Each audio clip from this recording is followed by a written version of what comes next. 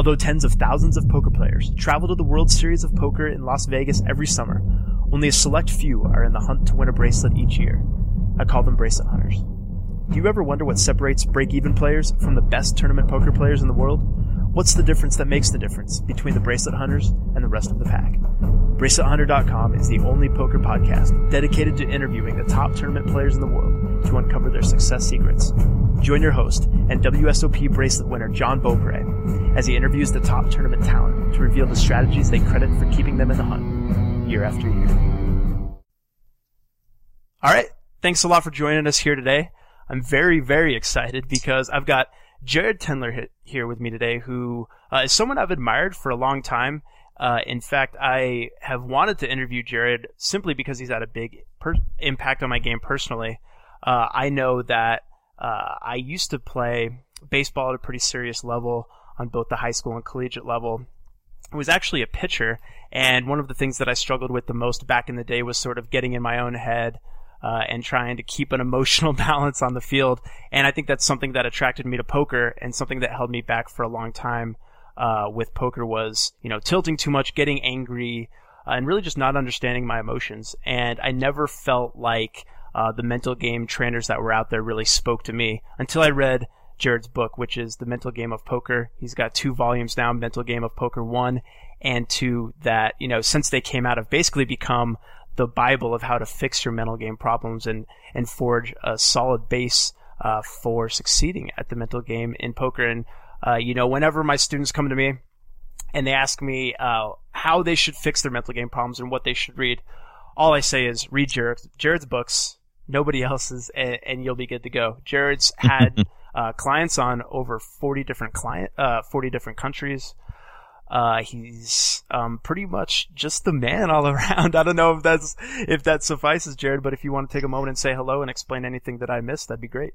Yeah, thanks, John. I appreciate that intro, man. And we're similar in that we were both athletes with mental issues. So, I've got clients in 40 countries. Worked with over 350 poker players individually. And, it's been a wild ride over the last 6 years, because I essentially started started in golf working with professionals and avid amateurs, and was a golfer with mental issues back in, looking like it was like 17 years ago now. It's crazy how old I am now. And struggling for answers and kind of eventually kind of figured out a program of my own, did it with golfers, randomly met a poker player on the golf course, Dusty Schmidt. Mm-hmm. And then that was like 8 years ago now. I've been kind of working pretty exclusively with poker players. That's very impressive. And I will say that a trend that I've noticed personally just from coaching a lot and being around poker is that it seems that there's, it's a dime a dozen the guys that can break down a hand on a forum and tell you kind of what the most plus EV play is on any given hand. But the guys that really have a strong mental foundation, who are able to execute high-level strategy when everything is on the line, are few and far between. And that's, a lot of times when I read forums, I know a lot of the guys in real life, and a lot of the guys that sound the smartest on the forums are actually the guys that aren't doing very well. And I think the difference maker really is your ability to harness the stuff that you talk about in your books. So, again, really appreciate somebody like you being able to articulate the stuff that really matters. Thanks, man. Yeah, I appreciate that. I mean, it takes a lot of work to make things simple, and I love the challenge of it, and that's kind of what drives me. Absolutely. So you've been around the block, like you said. From your experience, I mean, how do you define what mental game success is, or someone who's successful at the mental game? Like, how would you describe that? It's a good question. It's always relative. I mean, somebody just like technically speaking, if they're playing, micro stakes, being successful might be, winning 100 buy-ins for the year. I mean, it's always relative to that person. So, mental game success, I think the thing that people would be striving for is a consistent work ethic with regards to improving tilt control, understanding anxiety, improving decision making, trying to play in the zone consistently. Whatever are the major issues / the major things that can enhance their performance, whether it be improved decision making, focus, mental endurance, things like that, which is mostly covered in the second book. That to me is somebody who is successful, somebody who is working consistently on their mental game, doesn't become complacent, and doesn't think that they've sort of arrived mentally. Because the reality is you're always going to have weaknesses mentally, just as like you're always going to have weaknesses technically. So, in the end, obviously you want to become the person who is sort of unflappable. There may be some frustrations, but those frustrations are always managed. There may be some distractions, but they're always fairly minimal. And for the most part, when it comes time to perform, that you're going to be able to make consistent, very high level decisions. And that's really what defines the best players in the world. And mentally speaking, that's, I think, what defines the best as well. Right. That's a lot of really great points. And, my next question was going to be kind of have you describe from your experience, like what separates the top, couple of percent of successful poker players from everyone else, but you kind of loosely said it. And from my experience, it's always been their level of confidence. You can always tell when you're playing with someone who's on another level. I think part of that is because a lot of what's correct or incorrect in poker is kind of a gray area. And I've always been kind of in awe of the guys who just play confidently all the time, and they have an unorthodox style, but they seem to always just wreck people because they believe in themselves and their abilities. And I would assume there's actually a lot of similarities with that in golf. I mean, there's not just one type of golf swing. There's not just one type of approach that works. Would you agree? Oh, absolutely. Not only golf swing, but also, how that, the shape that they hit the golf ball. So some, right to left to right, high, low. You kind of have to, I think, really be solid on what you do really well and make that, and do that the best that you possibly can. So somebody who hits the ball, in golf, short, not a very far hitter, their strategy overall is going to be very different. But if they go about it with, as you said, a high level of confidence, then the success is going to follow, or at least they're going to put themselves in the position to get the most out of their game. It is easy to get caught up in the gray area and wanting to be perfect, wanting to avoid mistakes, being unsure a little bit of what is right. But the reality is, like, you're always going to be unsure. There's always going to be gray areas. I mean, Ivy had a really great quote that I actually referenced in the second book about mistakes. And he's like, I make mistakes all the time. The difference between me and a lot of other people is that I continually are looking for them and continually trying to fix them. He knows he's going to make them, so he goes in there with an extraordinary high level of confidence because he has a lot of skill to begin with. But there's not like he doesn't believe he's a god.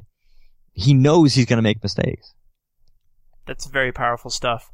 I was having a conversation with another player a couple of weeks ago, and he asked me my opinion if I thought poker was a sport. And most people, they have a different opinion on it. But whether or not you think that it's physically strenuous, I learned I got a strong opinion on that when I went deep in the main event a couple of years ago. I got 58th, and I made it to day 6. And the first couple of days I had a lot of energy. Adrenaline was kind of carrying me through the days. But by the time the 12-hour days were piling on, and I got to day 6, I was so emotionally drained. And you're sitting in a chair and for 12 hours a day, and things start to get a little bit strenuous. And I noticed that although the first 5 days I was on a huge high, I was feeling confident, and everything was kind of going my way. Well, when things started to sort of move the other way and they weren't going my way, I started making poor decisions. I lost confidence, and I ended up busting the tournament. And if I remember correctly, you said that you were a very good collegiate golfer. Because I listened to your Thinking Poker podcast. I think that you did last year. And you were talking about you had a successful collegiate career, but you had difficulties kind of down the stretch in golf tournaments. So I wonder if that's accurate. I think I remember it correctly. And sorry, go ahead. Yeah, no. I was going to say, I think I guess there's sort of two things here. One is like, is it a sport? And then, my mental hangups were mostly to do with the level of the competition. So I won 9 tournaments in college.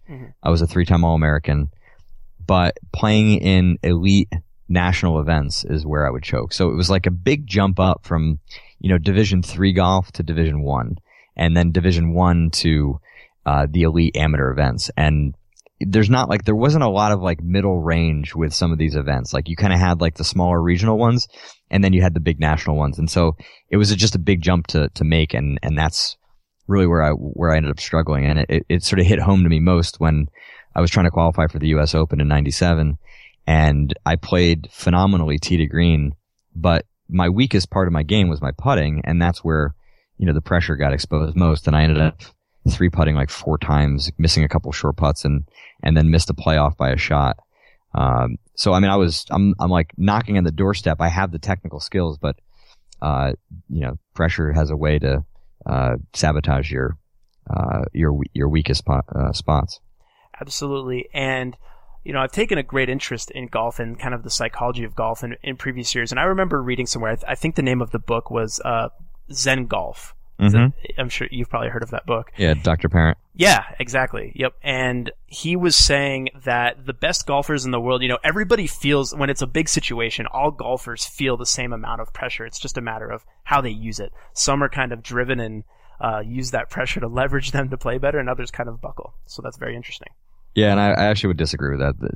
I mean, pressure is very much a perception. Mm-hmm. If you or anybody listening were to suddenly start focusing on the feeling of your ass in your seat, if you keep forcing your attention to keep focusing on that, you're going to feel your ass heavier in your chair than it was, 30 seconds ago before I had you pay attention to it. So pressure is felt differently in some respects based on the level of attention that you give to it, the meaning that you make from it, what you think it's going to do to you. So the experience of pressure, there's a great variety for it. I don't think everybody experiences the same level of it.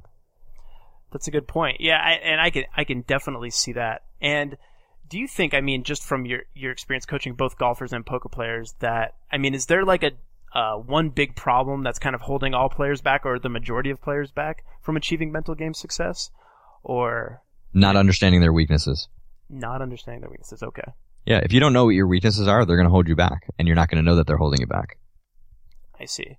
So would you recommend when players identify their biggest weakness that they mostly just focus on improving their biggest weakness? Absolutely. Your number one priority, and I say everybody who's playing the game seriously, your number one priority has to always be to be prepared to improve your weaknesses. Your greatest weakness. If you're not, and it shows up, well, what happens? You get better at it. Training is never neutral. You're always either improving something or you're getting better at the bad thing. So if you go out there and you tilt your face off, well, guess what? You just got better at tilting. So the next time around, what's more likely? It's more likely to happen again, and for you to be just as good at it as you were the last time. And it's not often that people think about tilting as a skill, but it is. And if you continue to tilt in the way that you do, you're just getting better and better at it. So proper preparation for correcting your tilt doesn't guarantee that it's going to be gone. In fact, quite the opposite. You're trying to make minimal improvements to it, but when it shows up, you have to be better than you would have been, a day before, a week before, or a month ago. That is continual improvement. There's rarely instances where, big mental game issues like tilt are gone instantaneously. Sometimes people don't have big problems, and they just need some of the right information, and something kind of clicks and their tilt is gone. That's rare. It's like winning the tilt lottery. More likely you're going to have to work at it. Just like you're going to, if you're a golfer, you're going to go bang balls in the driving range to fix your golf swing. Like, you can't just go take a lesson one day and then expect to have your golf swing be perfect, under all situations, including some big stressful ones. So if you're going out to the World Series, your number one priority from this day until the point that you get out to Vegas is to really study and understand what your biggest weaknesses are, and to develop a basic strategy for correcting it, because it is going to show up at some point if you play enough events. Right. Just like losing is a habit, winning is kind of also a habit as well, and having good preparation. So it's important to set up good routines for yourself. I'm assuming that you would agree.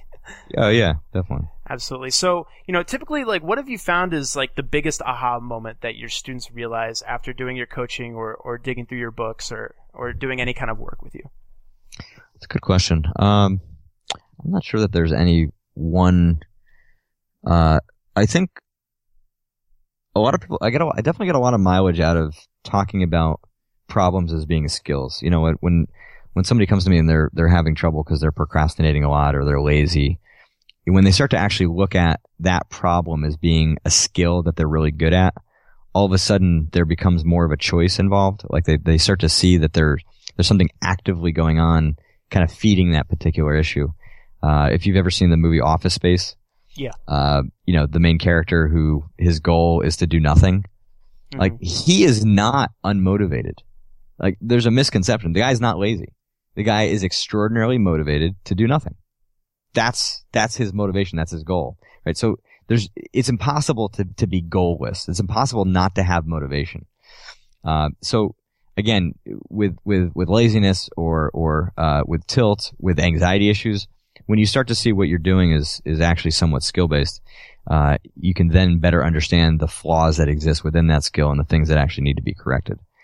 That's one. I'd say another one is the concept of inchworm, which sounds funny. And if you're not familiar with these literally 1-inch worms, they move in a particular way that helps to mirror the learning process, which, based on our conversation today, is fairly simple. That when you improve your weaknesses, you provide the opportunity for your strengths to get even better. That your weaknesses and your strengths are actually tied to the same range. You know, just like there's variation in card distribution, there's variation within your own performance.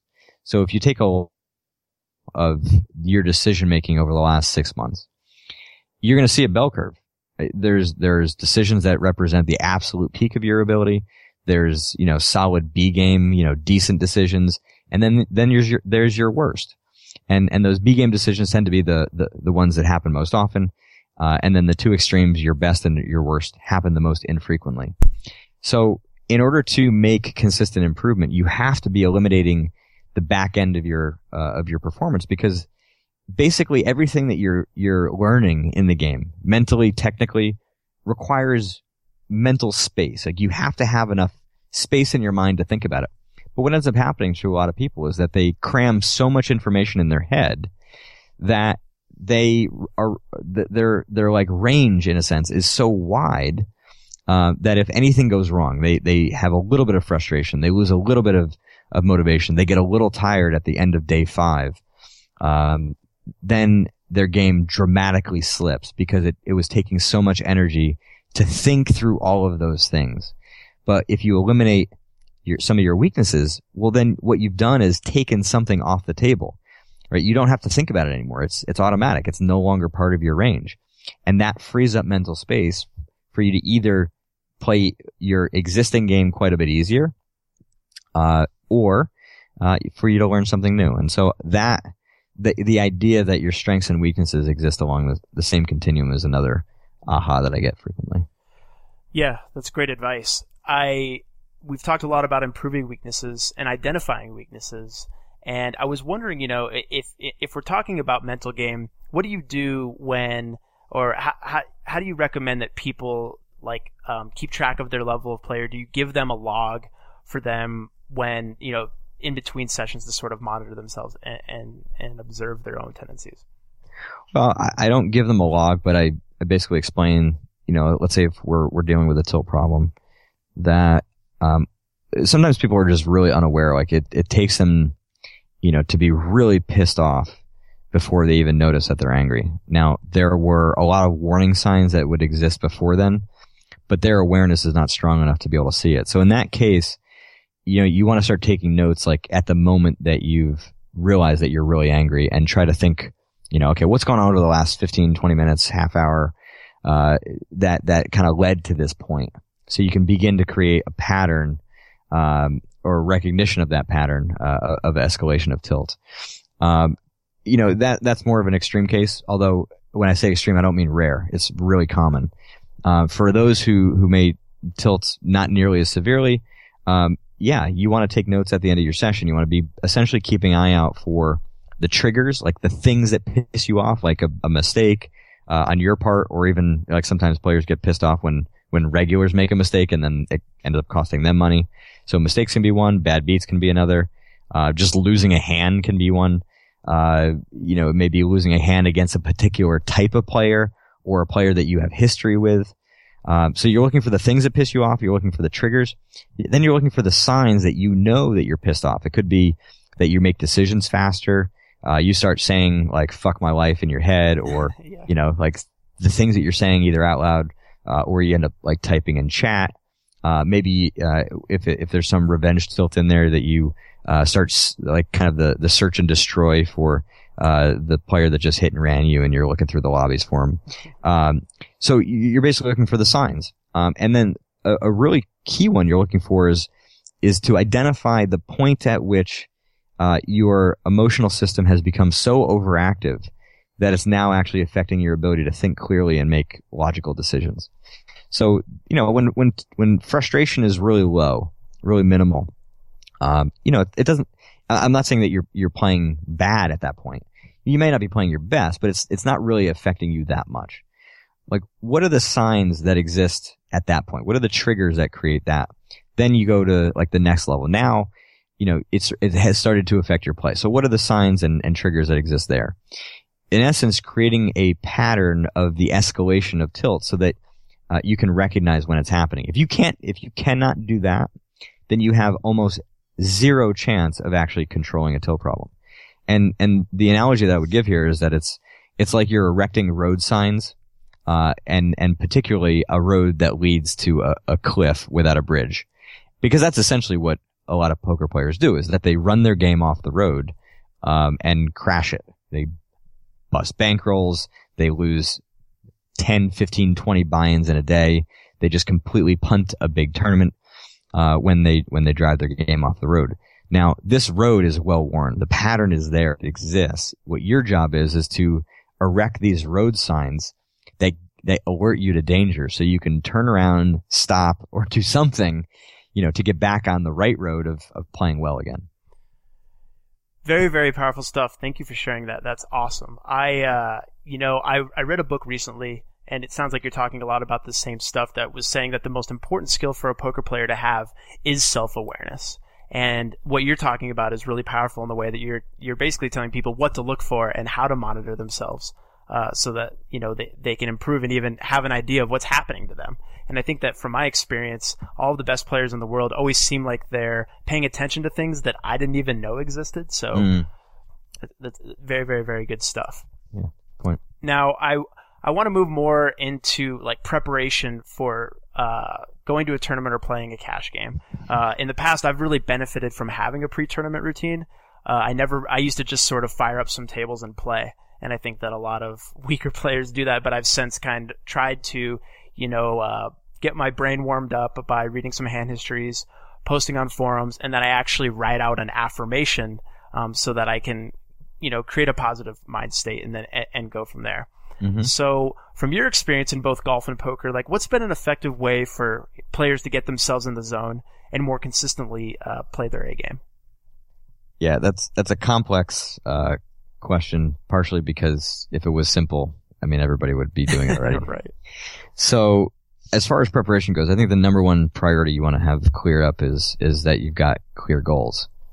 Without clear goals, you're just kind of throwing to chance the possibility of you having the right amount of energy, because you cannot be in the zone if you don't have the right amount of energy. It's a very delicate balance, and having really clear goals is essential. Now, a lot of players will say, well, what does that even mean? What does it mean to have clear goals? Well, there's a little bit of a misnomer in poker that it's bad to have results-oriented goals, like wanting to win a tournament, wanting to win, a bracelet, wanting to win X amount of money throughout the year. Like, it's not bad, right? It's essential. You want to have those kind of goals, but you can't only have them, because you need to have goals that you have 100% control of. So you got the result goal, and then you got the process goal. Like, the process is like what you're going to do to actually give yourself a legitimate opportunity to win that tournament or win a bracelet. So you could set a goal for wanting to consistently play in the zone. Now, again, that's a freaking challenge. So what are the things you're going to do to help you to get there? Well, one example would be to better understand what you eat, how you sleep, and the level of exercise that you need in order to get yourself fresh. Like, you don't have to have like a ton of energy when you start. In fact, one of the biggest mistakes that players make when they go to the World Series is that they're actually too excited. Having too much excitement shuts down higher brain function as much as tilt does. So you can play badly for a while just because you're too amped up. So feeling fresh, feeling ready, having that right amount of energy, like there's a little bit of a challenge figuring out what that formula is for you. So that is one thing that would lead to you trying to play in the zone more, which ultimately leads to you giving yourself the best opportunity to win. So you can see how like the result goal provides the context to figuring out exactly what you need to be doing in order to get it.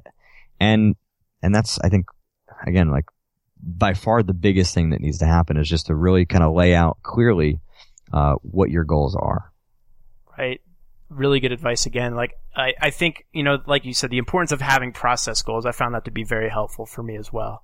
A lot of people just say, well, I want to win more money, but what does that really mean? What activities do you need to do every day in order to help you play or like improve your skills? Is that like spending an hour a day watching videos? What can you do to increase your confidence and actually sharpen your real skills at the tables? That's very good advice. Exactly. So I think it was last year, I read an article from you, I believe it was like in Bluff or Card Player or something like that, where you were talking, maybe it was Poker News, where I read an article where you were talking about preparing for the World Series, and I learned a lot from it. And, to wrap up this interview, I was wondering if you could spend a couple of minutes sort of highlighting what you think are the important things for preparing specifically for the World Series, to ensure that people can give themselves the best shot at getting a big score this summer. Yeah, I think you want to go in with a game plan for just kind of like the overall strategy for the summer. I mean, burnout is a huge problem, and I think it's a mistake to go in thinking that you're going to play every event. Like there's some of the top players, some of the sponsored players who do it, and they have the freedom to do that. I don't think it's a wise strategy, even sometimes for them in terms of optimal performance. They may have EV decisions of why they do it, but if you're talking about like playing at a high level consistently, you want to just kind of go in with a game plan. If you're going to play like a mixture of cash games and tournaments, make sure that you sort of space things out enough so that you give yourself the opportunity to stay sharp throughout the event, especially if the main event is a priority for you. 6 weeks in Vegas in the summer. I mean, there's just something about being in Vegas that is draining. I mean, you're just showing up there. All of a sudden, like the energy is beginning to get sucked out of you. It's like Vegas is like a vampire. Like the constant drumbeat of like going out. It's like, it's incessant. There's just always action, and it's really hard to shut off and be able to relax. And so having a game plan is an important one. I'd say having a clear understanding of your weaknesses, another one, just to mention it again. So you're prepared to make sure those are corrected.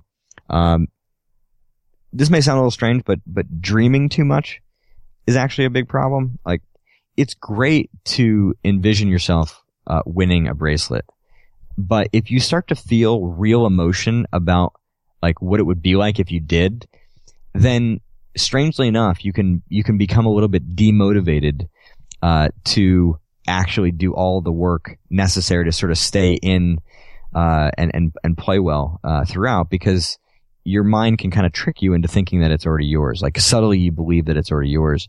And so you kind of lose a little bit of your edge. I'm not saying that you play terribly, but if you're playing like 10% worse, that's a big amount, especially in situations where all of a sudden maybe you could have picked up on a tell. You could have, let's say, value betted, slightly with a slightly better bet sizing that would have, pushed somebody off a hand. Like there's just subtle things can make a big difference sometimes, especially in these big events. So dreaming and focusing kind of too much on the end can also make it more likely that as you get deep into a tournament, you start focusing more on the money. Now, it's fine to think strategically about kind of where you stand, and in relation to kind of some of your decision making based on, let's say there's a big pay jump at, 20th place or something. That's fine. That's strategic. But starting to think about what you would do with the money or what the money would mean to you, or, what you're going to say on Twitter or who you're going to talk to, who your first phone call is going to be, that stuff is just like mental masturbation. It's just, it does absolutely nothing other than make you feel good and make you play worse. So you got to really work hard to continue to focus on the details of the action that's in front of you so you can make really good decisions. And I think if you're dreaming too much before you get there, then it can sort of lead into to dreaming too much in situations where you don't want it to. Yeah, I think that's really good. I especially like what you said about being burnt out. It's funny because it seems, I've spent a lot of time, I've even lived in Vegas, and Vegas can definitely burn you out, especially, World Series time is very stressful. There can be big swings depending on what stakes you're playing, and there is a lot of potential to do something big. And sometimes if things don't go your way and it seems like everybody around you is having success, it can make you feel pretty down in the dumps. And It seems like every year I always show up in the beginning, and I'm really happy to, play in the first couple of tourneys. I'm always just really focused in the first couple of tourneys. But then by the time I bust the main event, whenever that might be, I'm like, get me the hell out of Vegas. I don't even know if I'm going to play the series next year. This is like, I can't get out of here fast enough. But, of course, I always end up coming back. And by the time March and April roll around, I'm like, ooh, baby, I can't wait to go play again. This is going to be so fun. Speaking of which, the last thing I want to ask you is, what's your favorite memory of the World Series, and what are you looking forward to most this year? I'm assuming you might. You're not going to go out and like grind the series or anything, but maybe I don't know what your plans are, but if you've made it out there in the past, or what you're looking forward to this year. Yeah, I've gone every year for the last 6 years, and I will not be there this year because my wife and I are due with our first child the end of June. Thank you. So we're expecting a baby girl, and I'm not going to risk being out there. I do a lot of client work when I'm out there, but the good thing is that it's easy to still do it remotely.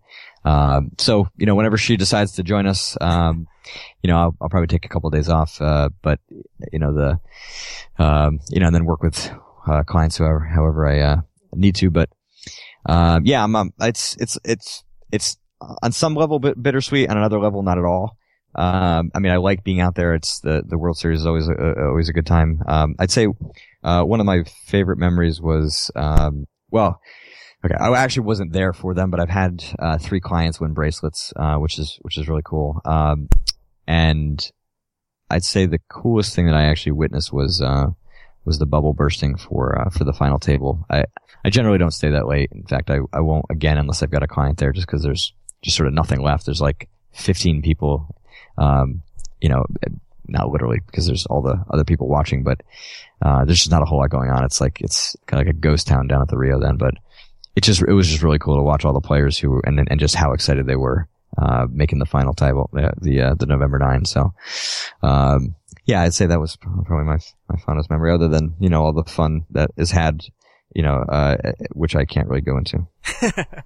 For sure. It's a special time when the final table bursts. You're like, wow, all these guys just won a lot of money, and all of the people that bought pieces of them are, you think about all the, simultaneous celebration that's happening in that moment. It is really fun.